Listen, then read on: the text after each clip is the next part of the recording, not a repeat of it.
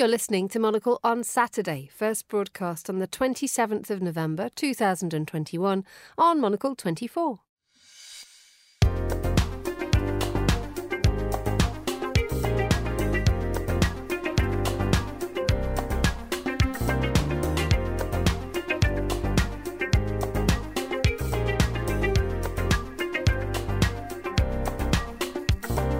Hello there, I'm Emma Nelson, broadcasting to you live from Midori House in London. This is Monocle on Saturday. It's good to have your company. Coming up in the next half hour, the papers with Simon Brooke, the journalist and communications consultant. And we'll hear from our editor-in-chief, Andrew Tuck, who talks about the importance of getting together at Christmas and how we can all play our part. I understand why, even in our increasingly vaccinated world, some people remain wary of the party. That's fine. But let's not pretend that something isn't lost when the Christmas shindig is cancelled. And Monocle's contributing editor Andrew Mullen rounds up what we learned this week. We learned this week that UK Prime Minister Boris Johnson, in researching his deeply odd 2014 book The Churchill Factor, may have under-concentrated on the sections dealing with the importance of rousing and inspirational oratory. That's all coming up on Monocle on Saturday, right here on Monocle 24.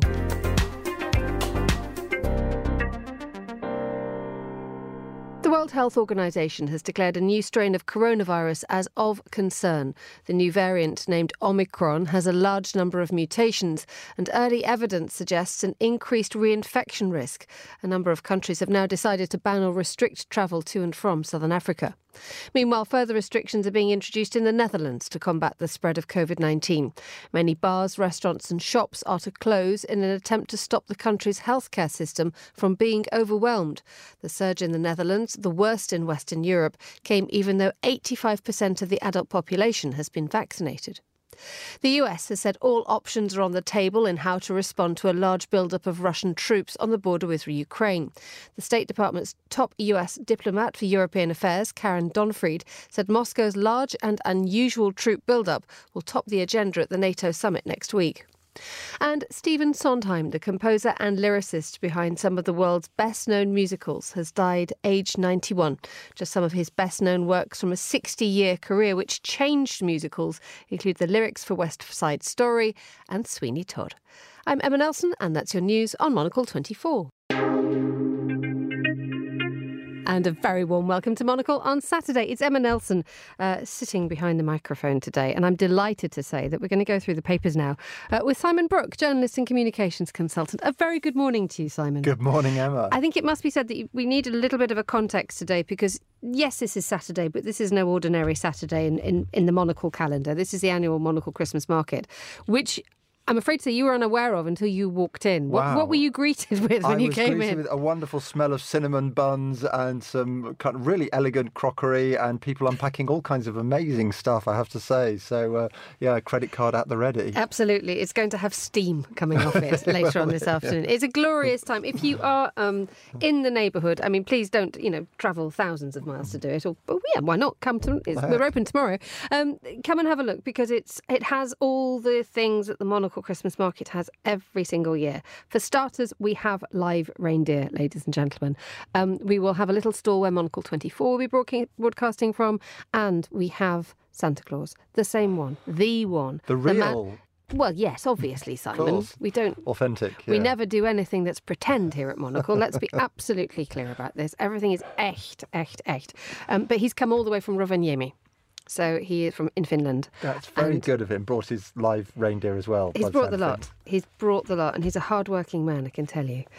Right, so just that massive sort of announcement out of the way, let's have a look at what's in the papers. What's caught your eye?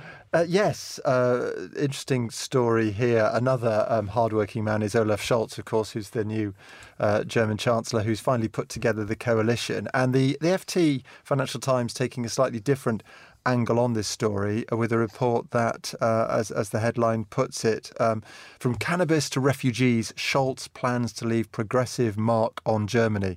And the story is that the incoming government has been praised already for its stance on LGBTQ plus rights and also easing immigrants into jobs. The paper quotes Greta Garlix, who's a spokeswoman for Queer Groen, the Greens LGBTQ LGBTQ+ lobby group. My heart is racing, she says. So many queer people are writing to me to say how relieved and happy they are. So cannabis will be legalised, the voting age lowered to 16, and mass video surveillance in German cities will be banned, according to the FT. And very significantly, I think this is probably the most significant part of this package, is the fact that immigrants will be welcomed very much with open arms. Obviously, that's particularly interesting in Germany, given that Angela Merkel, his predecessor's decision to open the gates to migrants in 2015 caused such enormous ructions. But it does seem that perhaps public attitudes and the political mood, if you like, has changed. It was arguably the one thing that absolutely, not necessarily poisoned her legacy, because obviously she has a legacy which will surpass that kind of thing in so many ways. But it was the one thing that everybody talked about, the fact that she took a unilateral decision herself to make sure that the doors were, wer schaffen das, we'll take them on. We'll take it on. But she was the one who made the decision ultimately to let migrants into Germany and to open the borders. And it really did cause a huge problem. What surprised me by this article in the Financial Times, and I think the fact that it talks about being the most socially progressive government in more than a generation, was that Olaf Scholz was elected, or was sort of nominated as Chancellor for the SPD simply because he was a steady pair of hands. He had worked with Merkel. He was not seen as anybody who would upset the apple cart and who would mess things around. But actually, we have these enormous steps being made, brave steps, as soon as they've signed the coalition agreement. Yeah, absolutely. I think he's, as you say, very much seen as a safe pair of hands, a continuation of the Merkel legacy. But he's clearly determined to put his own imprint, if you like, on the country, and to distinguish himself, differentiate himself from his predecessor. There's sort of questions about whether, to some extent, this deal, these proposals, if you like, were the upshot of involving the Greens in the alliance that has been the coalition that's just recently been put together. But as I say, when I was in Germany a few weeks ago talking to a taxi driver about as you know, always a sort of font of wisdom. They're the bellwether, aren't they? They really are. This is why I wanted to know what he said. And he said, well, this was before the coalition was announced, well before it was announced, when the negotiations were still ongoing. He said, well, whatever happens, this will not be good for business, he said. Or certainly his business anyway. But as I say, given that, according to the Financial Times, business groups are welcoming this move, especially the opportunity to increase the labour force with skilled migrants. It does seem then perhaps that there's quite a broad opportunity here, quite an opportunity for the Scholz government to appeal to all kinds of different groups. Indeed. I mean, it seems to be the one thing that unites everybody, actually, because the Liberals will want the economy to push ahead as much as possible. The Greens will have a much more open view, and obviously when you have the SPD who's centre left. But the FT makes a very important part that business is into this. Our population is ageing, says one of the business representatives from the SPD. 400,000 immigrants every year understands that Germany is a country of immigration. That's a huge statement to make, especially when you place it in the context of what is happening elsewhere in Europe. Yeah, absolutely. Germany is not the only country with an ageing population, and they've taken, according to the Financial Times, the Scholz administration will introduce some very practical steps. Immigrants with no criminal record who've lived in the country for 5 years will be entitled to a 1-year residence permit.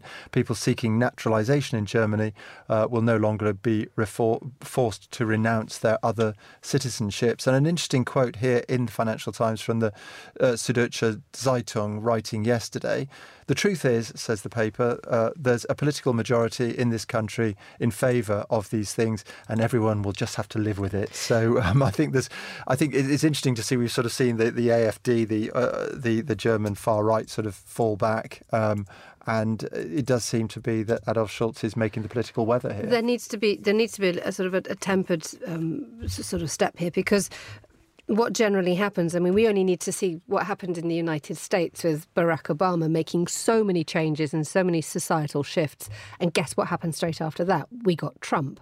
It's that equal and opposite reaction issue, isn't it? And one wonders whether the Alternative für Deutschland will capitalise on all this and will gather strength in a way that perhaps it hasn't done in the last few years. And also, you can't forget that actually there are huge swathes of Germany which are incredibly traditional. And you get the concept of, especially in, let's say, Bavaria, where you have highly Catholic populations, you have villages, you have real tradition. And I wonder just how much pushback there is going to be about this. I mean, it feels like a breath of fresh air when you read the article, but you think actually there's going to be pushback somewhere. Yeah, certainly. I mean, a lot of people suggesting, as you say, that the regional differences in Germany will have some impact. But then also, actually, just looking at the other media, if you type AfD, the German far right, into Google and hit news, you do see that they do seem to be struggling. Certainly, I think also it's interesting the FT pointing out as well that all kinds of other changes and things like women's right to choose. For instance, on pro-choice campaigners are very happy, heartened by the decision to abolish Article 219A of the German Penal Code, which prohibits abortion doctors from advertising their services. So it's interesting here that actually this is really very much a sort of broad, permissive, progressive menu of suggestions and options that the new Scholz government is introducing. So, but as you say, so whether it's not just immigration, but all kinds of issues from LGBT rights to abortion, all these things, legalisation of cannabis, it will be interesting to see if in certain regions of the country there is some pushback, some reaction to it. Simon, thank you so much for staying with us. Simon, you'll be with us for the rest of the programme today. First, though, before we have a bit more from Simon and a little bit from Andrew Tuck, our editor-in-chief, let's hear from our contributing editor, Andrew Muller, for his weekly recap of the things that perhaps we didn't know this time last week.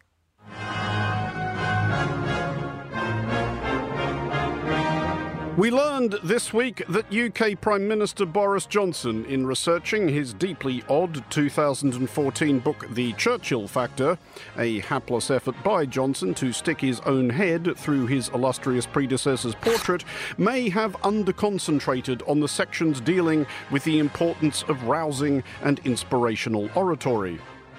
Johnson spoke to a bemused, possibly downright terrified Confederation of British Industry. And Tony, yesterday I went, as we all must, to Peppa Pig World. I don't know if you've been to Peppa Pig World. Hands up anyone who's been to Peppa Pig World? Not enough. It's fantastic. I was a bit hazy what I would find at Peppa Pig World, but I loved it. And Peppa Pig World is very much my kind of place. It has We learned, therefore, of a parallel history of the United Kingdom in which circa 1940 its Prime Minister had distractedly promised its people mud, soil, spheres and fantastic broadband.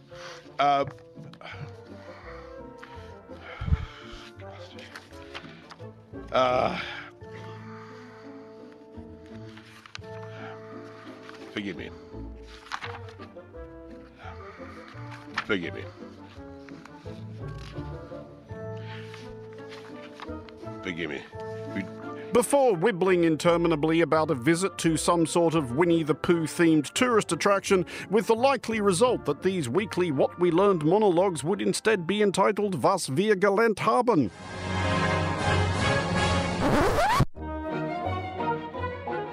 Elsewhere on the sunlit uplands beat, we learned more about how post-Brexit Britain's endeavours to lure the world's best and brightest are proceeding. 6 months ago, amid some ballyhoo, the UK's government launched a new visa scheme intended to attract Nobel laureates and other trophy-clutching boffins. 6 months later, the total number of applications made under this scheme does not require gong-winning comprehension of mathematics to count, for it is, we learned, 0. We learned, indeed, that a visa scheme intended to attract expert players of the sad trombone glissando might be a better idea. Lord knows there is plenty of work here for them. Righto, don't rub it in. We learned, however, that whatever indignities or absurdities might be furnished by British politics, even post-Trump, and perchance pre-Trump, the Americans can still be relied upon to excel them. Sunny day, sweeping the clouds away. Yes, we learned that Big Bird and other habitues of Sesame Street had been banished by that very sector of American conservatism usually most volubly anguished by what they fear as cancel culture. Almost as if their shrieking defences of free speech are in fact bad faith melodramatics intended to amplify the idiotic paranoid fantasies of their core constituency of angry yokels. Can I get some general muttered agreement? We learned, after emitting a deep sigh,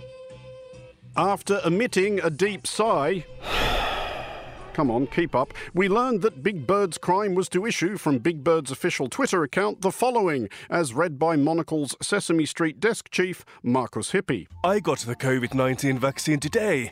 My wing is feeling a little sore, but it'll give my body an extra protective boost that keeps me and others healthy. From which we learned, frankly, that Big Bird has been lamentably slow on the uptake here. Aged 52, the immense feathered yellow flightless fowl of indeterminate species would have been long eligible, but better late than never. We also learned, however, that this had caused uproar.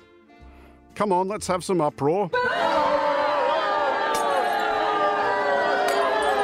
In certain Republican circles, specifically amongst the organisers of the next Conservative Political Action Conference, or CPAC, scheduled to occur in Florida, the and finally state, in February. CPAC declared that Big Bird would be unwelcome at their annual clown rodeo, so there, ditto Big Bird's Sesame Street neighbours, Bert, Ernie and Elmo. Obviously fair enough where Elmo is concerned, as he's just incredibly irritating, but we learned that certain of CPAC's circle were especially infuriated, or, which may be worse, absolutely willing to allow others to believe that they were incandescent with rage at the public health initiatives of a bird costume. Texan Republican Senator and humanoid theatre tragedy mask Ted Cruz decried Big Bird's intervention as government propaganda. Arizona Republican State Senator and massive weirdo Wendy Rogers called Big Bird a communist, and Trumpist evangelist Mario Murillo became notably excited. This is the most demonic thing I've seen in a long time.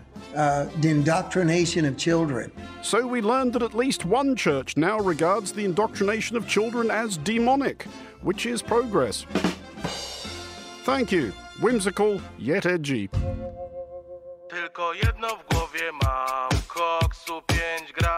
And we learned what we would very much like for Christmas. One Brampton grandmother says she got quite a shock when a dancing cactus she bought sang a song with swear words and drug use. Yes, we learned that a Polish-Canadian grandmother who purchased an educational toy for her shortly-to-be disappointed grandchildren discerned that the Polish component of the item's multilingual burblings, lifted without permission, it seems, from the works of Polish rapper Sipus, who you can hear in the background, was perhaps originally composed with a more mature audience in mind, as she explained to CTV News. It's about taking 5 grams of cocaine and being alone. Something about he doesn't care, he lost the house already, there's nothing to live for. Has a single one of these so-called Christmas carols so accurately captured the true spirit of the holiday season? For Monocle 24, I'm Andrew Miller. Andrew Muller there with What We Learned. You're listening to Monocle 24, to Monocle on Saturday. I'm joined in the studio by Simon Brooke. I'm assuming that we're all putting the swearing dancing cactus on our Christmas list. Gosh, yeah, get me one now, yeah. Absolutely made my day, that. Thank you to Andrew and indeed to Chrissy Evans, who pulls that together every single week. You're listening to Monocle on Saturday with me, Emma Nelson, and joining me in the studio is Simon Brooke. We have to reassess the papers and have a quick look. I mean, Andrew a moment ago was mentioning this spectacular speech given by Boris Johnson earlier on this week to the Confederation of British Industry, where he burbled and he bumbled and he couldn't find his papers and etc., and then mentioned Peppa Pig World. As a former Conservative Party communications expert, what was your stomach doing when you were listening to that? How would you spin this one? I have to say, it would. I don't envy my successors at all, or sort of the Downing Street media team. It's really difficult. I'm told that Boris has, well, I think we all know, Boris has a habit of winging it. He was notoriously always late to deliver his copy, his articles, when he was a columnist for the Daily Telegraph. And I think this is a prime example of how I would say he doesn't understand the difference between writing a 1,000-word provocative think piece for a newspaper and delivering a serious policy. Boris Johnson has a problem with business. Traditionally the Conservative Party has always been the party of business, hasn't it, in the UK, like the Republicans in the US or something. But part of the love affair broke down when Boris Johnson led the Brexit campaign, and I'm not going to use the word, but it begins with F, business, which was very controversial or whatever. And certainly the CBI and other business organisations have been listening carefully to what Boris Johnson says, hoping that he will be on their side. And I think certainly his speech on Monday, which, as you say, was described by in the media quotes as shambolic, a mess, and the most embarrassing by a Conservative Prime Minister, really made it clear that he doesn't take business seriously, and I think a growing number of people might say he doesn't take the job of being Prime Minister seriously either. No, it's a really difficult balance to strike. I think one of his critics a few years ago said Boris is a brilliant journalist. He's an excellent person to write a provocative idea. But there is a huge difference between being a journalist and being able to run a country. As you and I, can you imagine if you and I try to run a country? We would have exactly. a go. I can write 1,000 words on almost anything you ask, absolutely. But running the country, I think, as you say, it's a slightly different Not business. quite there yet. And I was out of the United Kingdom this week. I was in Zurich for Monocle 24, and you get a different sense of perspective when you're in and out of the country, that from the inside, Boris Johnson is chaotic, fun, but amenable and quite charming in certain ways. He still cuts it through for the voters. It's astonishing how popular he is. But when you step out and you start reading articles in the Tagesanzeiger saying, is this man all right? Questions being asked. And then you see, we're in a serious situation at the moment with Austria going into lockdown, with Switzerland looking at a COVID referendum tomorrow. And then you look at what Emmanuel Macron is saying in France about the way that the United Kingdom, Boris Johnson, behaves themselves when it comes to the migrant crisis. And you look at a totally different approach to running the world. And it is a serious one from outside the UK. And you look back and you wonder what is happening in the UK, and the fact that its stock has really fallen in the eyes of the rest of the world. Well, in certain areas of the world, at least. I think, the international dimension is really interesting. There's a long analysis in the Daily Telegraph of the relationships between the UK and France by Ben Riley-Smith, the paper's political editor. Interesting analogy, looking at the fact that when Macron came to visit the UK back in, I think, 2018, he offered, as a gesture of goodwill, to lend Britain the Bayeux Tapestry, the Norman tapestry, which describes the war between the two countries 1,000 years ago, whatever. Apparently he can't now do that because the thing is falling apart, which perhaps can be compared also to rather symbolic, absolutely, Anglo-French relations, exactly. But I think what's interesting is, we had this comment from Boris Johnson in his latest spat with Emmanuel Macron. Prenez un grip, donnez-moi un break, said the Prime Minister, and then just yesterday giving announcements via Twitter, publishing letters to the French President via Twitter, and a comment by Emmanuel Macron on a press conference yesterday. I spoke 2 days ago with the Prime Minister Johnson in a serious way. For my part, I continue to do that, as I do with all countries and all leaders. I'm surprised by the methods when they are not serious. So I think certainly there's a sort of feeling amongst other European leaders that Boris Johnson isn't a serious politician. On the other hand, he's a very successful one. He led his party to a massive majority just in 2019, sort of just coming up to 2 years ago. So I think the point about Boris Johnson, and I think this is the predicament that many of his MPs face, is that he is very good at campaigning. He can do the boosterism. Excuse me. He can the poetry of campaigning. He's just not very good at the prose of government. And I think the question is how many MPs who owe their seats in a way to Boris Johnson's ability to reach parts of the electorate that other politicians, certainly not other Conservative politicians, can reach. When will they say, actually, yes, I'm grateful to him for helping me to win my seat, especially in these the red wall seats in the north, but actually now he's become a liability. So I think it's time for him to go. Of course, time is ticking away, because if there is going to be a leadership election, then that new Conservative Party leader would have to be in place in plenty of time for the next election. And it is. I think it's safe to say that the Conservatives live to be re-elected. They exist in a permanent state of campaign. Completely. And for better or for worse. And they are very, very, very good at it. The issue that you then find, though, is if you are a Conservative, you know that Boris Johnson is still charming and still has that power to attract the electorate. But you need to find a replacement. And so far, there doesn't seem to be one, does there? So the Conservatives might find themselves in a bit of a pickle. Could this be an opportunity for Labour and Keir Starmer to seize ahead and get the initiative? Because I don't know about you, but Keir Starmer, although not the great superstar that everybody hoped he would be, one feels he's pushing back a little bit, cutting through a little more. Or is that just me being hopeful? No, I think, it's interesting. I mean, I think the problem for the thing about politics and popularity is you can be as incompetent and unpopular as possible as a government, but you just have to be a little bit less incompetent and a little bit less unpopular than the opposition. That's all. So the problem is, I mean, yes, obviously with the latest fiascos from the Conservative government, Labour has inched ahead a few points in the polls, but we are midway through the electoral cycle with a government which has made many, many mistakes. Labour really ought to be at least 10 points ahead here.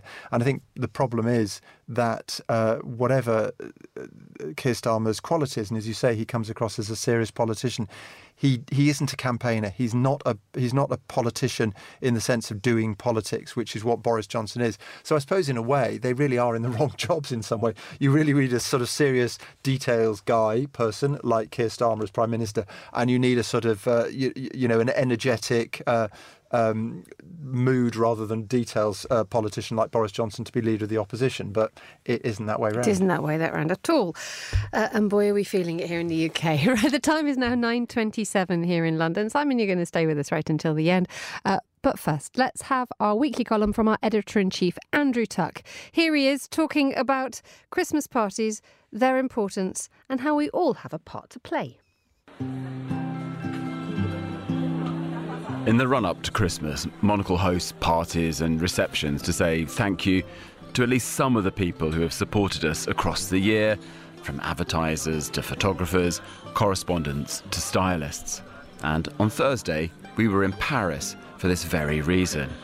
What can I tell you? Life's tough some days.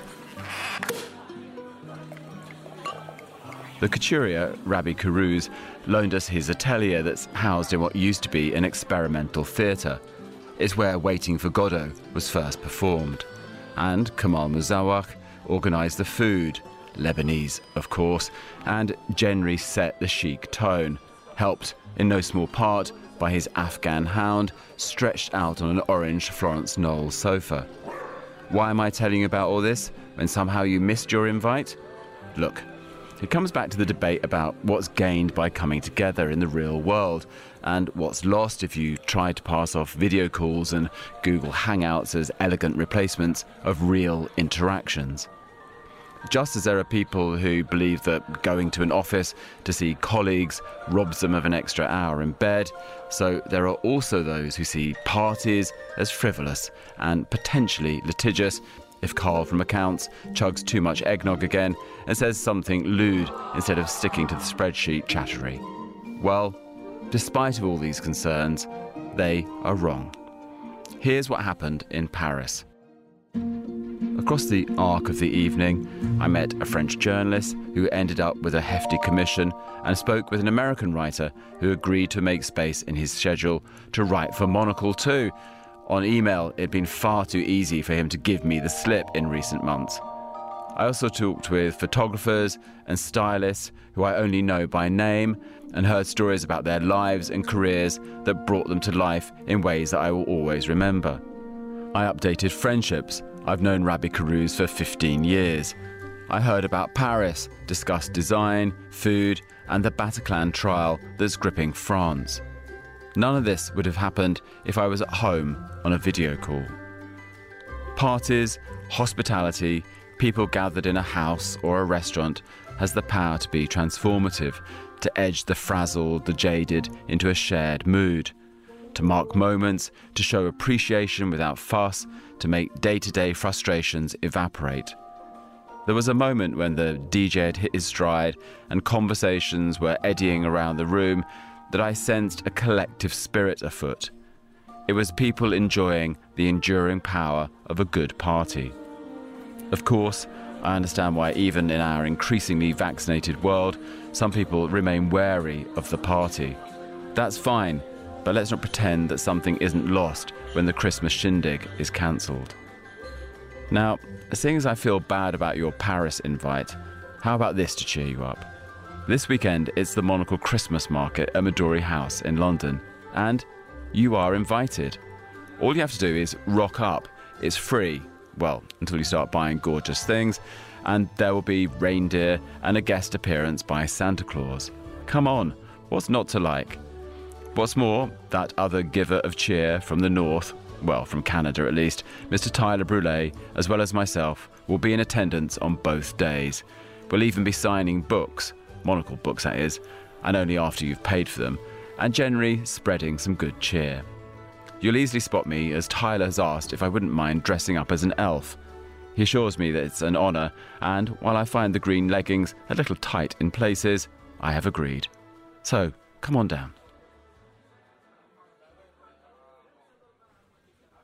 And come on down indeed. I shall be looking forward to seeing Andrew in that outfit. That was our editor-in-chief, Andrew Tuck, with his weekly column. If you enjoyed that, why not sign up to get it sent to your inbox every single week? It arrives on a Saturday morning and always brings good cheer. You're listening to Monocle on Saturday. The time here in London is 9:32. I'm joined in the studio by Simon Brooks. Simon, you're going to stay with us till the end, aren't you? Yeah, But let's please. hear now from Matt Wolfe, who's a London theatre critic for the New York Times. Matt, the reason why we've got you on the line today is because of Stephen Sondheim, isn't it? He's died age 91. Yes. The composer and lyricist behind some of the world's best known and arguably best musicals. It hit me last night when I realised that when I heard that he died, just how much actually I love his music, because and it hit you too, didn't it? It hit me very deeply. I mean, the thing about Stephen Sondheim is that he felt like one of these figures that would always be here, that he would in some way never go away. So to read of his death came as an absolute thunderclap, particularly because there's a revival of his musical company and previews on Broadway at the moment. And there was just footage a couple of days ago of him in the audience added at one of the previews, standing and cheering and looking actually very well. And a lot of people were looking at that going, oh, here he is, match fit, and isn't that great? So whatever happened, it was obviously very, very quick. And I guess if you have to go, that's the way to go. Absolutely. And at the age of 91, I think that's all we can hope for. Just looking at, I think the one thing that really struck me is when I was looking back at not just at his body of work, but the way that people described it. And let's use this as a bit of a springboard to talk about Sondheim's work, was when Barack Obama gave Sondheim the Presidential Medal of Freedom. His speech was wonderful. He said, his greatest hits aren't tunes you hum, they're reflections on roads we didn't take, wishes gone wrong, relationships so frayed and fractured there's nothing left to do but send in the clowns. He reinvented the American musical. I mean, that is... Reinventing the American musical is the phrase that's being used to describe Sondheim today, isn't it? Why is that? Yeah, I mean, I think, of course, that's true. And Obama, in that citation, used a lot of lyrics and titles from Sondheim's own work. The thing about Sondheim, of course, is that he made the musical matter. I mean, I think for many people, the musical is dismissed as some sort of frivolous, not really very important sidebar to proper theater. And that was often considered to be the case way back when, and some people probably still think that. That's not true of Sondheim at all. He kind of elevated an art form with wit and style, a lot of fun, but a real seriousness of purpose. He never repeated himself. Lots of composers, will take a song that didn't work in one show and they'll put it in the next show. This happens more than you might realize. All of Sondheim's shows were bespoke. They were tailored to their topics and their characters. And then also on this topic, his subjects were so unlikely, but they all worked. A demon Barbara of Fleet Street and a musical about cannibalism, a revisionist story of fairy tales and Into the Woods, a pointillist painter in Sun and Park with George. None of these seemed logical for the musical theater, but somehow they all worked. Indeed. I mean, I was lucky enough to see a production of Sweeney Todd a couple of years ago in a major opera house in Europe because, and it would sit next to, it would sit between Mozart and Puccini and Wagner, and Sondheim was up there as well. And Simon, you in the studio with me. Initially, I don't know about you, but I'm no great fan of musicals. It's just unfortunate I'm not programmed to like them. But there's something about a Sondheim musical, isn't there, Simon? Which is just, it's something different. It is, yeah. No, I'm not a great fan at all. But I don't know what you think, Matt, but I would say that things like West Side Story, this is American opera, isn't it? Yeah. You know? And I think, as you were saying, Emma, that wonderful quote from Barack Obama, and the point about Sondheim is that the stories he chooses and he tells, that his lyrics, which, as I say, I realise how many I knew, even though I'm not a musical fan, they go beyond the immediate, don't they? It's about broader themes, more sort of universal truths. And Matt, and you your point about him tackling issues that people wouldn't normally do. The New York Times pointing out that his works include assassins giving voice to the men and women who killed or tried to kill American presidents, and passion and operatic probe into the nature of true love. I mean, amazing those big themes he tackled. Yeah, absolutely. I mean, there's a lyric from Sun and Park with George about teaching us how to see, and I think that's one of the things that Sondheim did. It's often said about him wrongly that he appealed to the head and not the heart, and all I can say to that is that something must be the matter with your heart. If you can go to shows like Follies and Little Night Music and Sun and Park with George and Company and not emerge very deeply moved, and having also cracked a wry smile and been, taken aback by the breathless intellect on view, but it's never, for me anyway, never intellect for the sheer sake of intellect. It's always underformed by, to use the title of one of his shows, underformed by passion. Indeed. I mean, the longing that you get in West Side Story, the likes of something like Somewhere, terribly simple, but this feeling of hope, but terrible, terrible sense of loss. So, I mean, we have this awful moment now where we have to create a legacy for Stephen Sondheim. We have to place him inside history. Where does he fit? Well, I had the pleasure of interviewing Mr. Sondheim quite a few times, and I would ask him about legacy, and he always used to say he didn't care about legacy because by the time people discuss your legacy, you're not around to know what it is, so it doesn't matter. You just need to do as well as you can while you're here. What I would say on that topic are two things.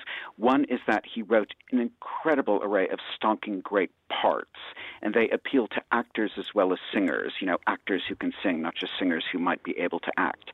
So I think as long as people can act, his output will be incredibly attractive. And I also like to think there's a wonderful line from Into the Woods from the song Giant in the Sky, and the lyric is, they die but they don't. And I sort of feel with him that, he may be dead, but the work is not. The work will be immortal. Matt Wolfe, thank you so much for joining us on Monocle on Saturday. That's all we have time for today's edition. Many thanks to my guest, Simon Brooke. Thank you, Simon, for coming in. Thank you so much to our studio engineer, Nora Hole, and our producer, Marcus Hippie. I'm Emma Nelson. Monocle on Saturday returns next week. But for now, goodbye. Thank you for listening. And if you're in London, please come to the Monocle Christmas Market. It's brilliant fun, and it's open in half an hour.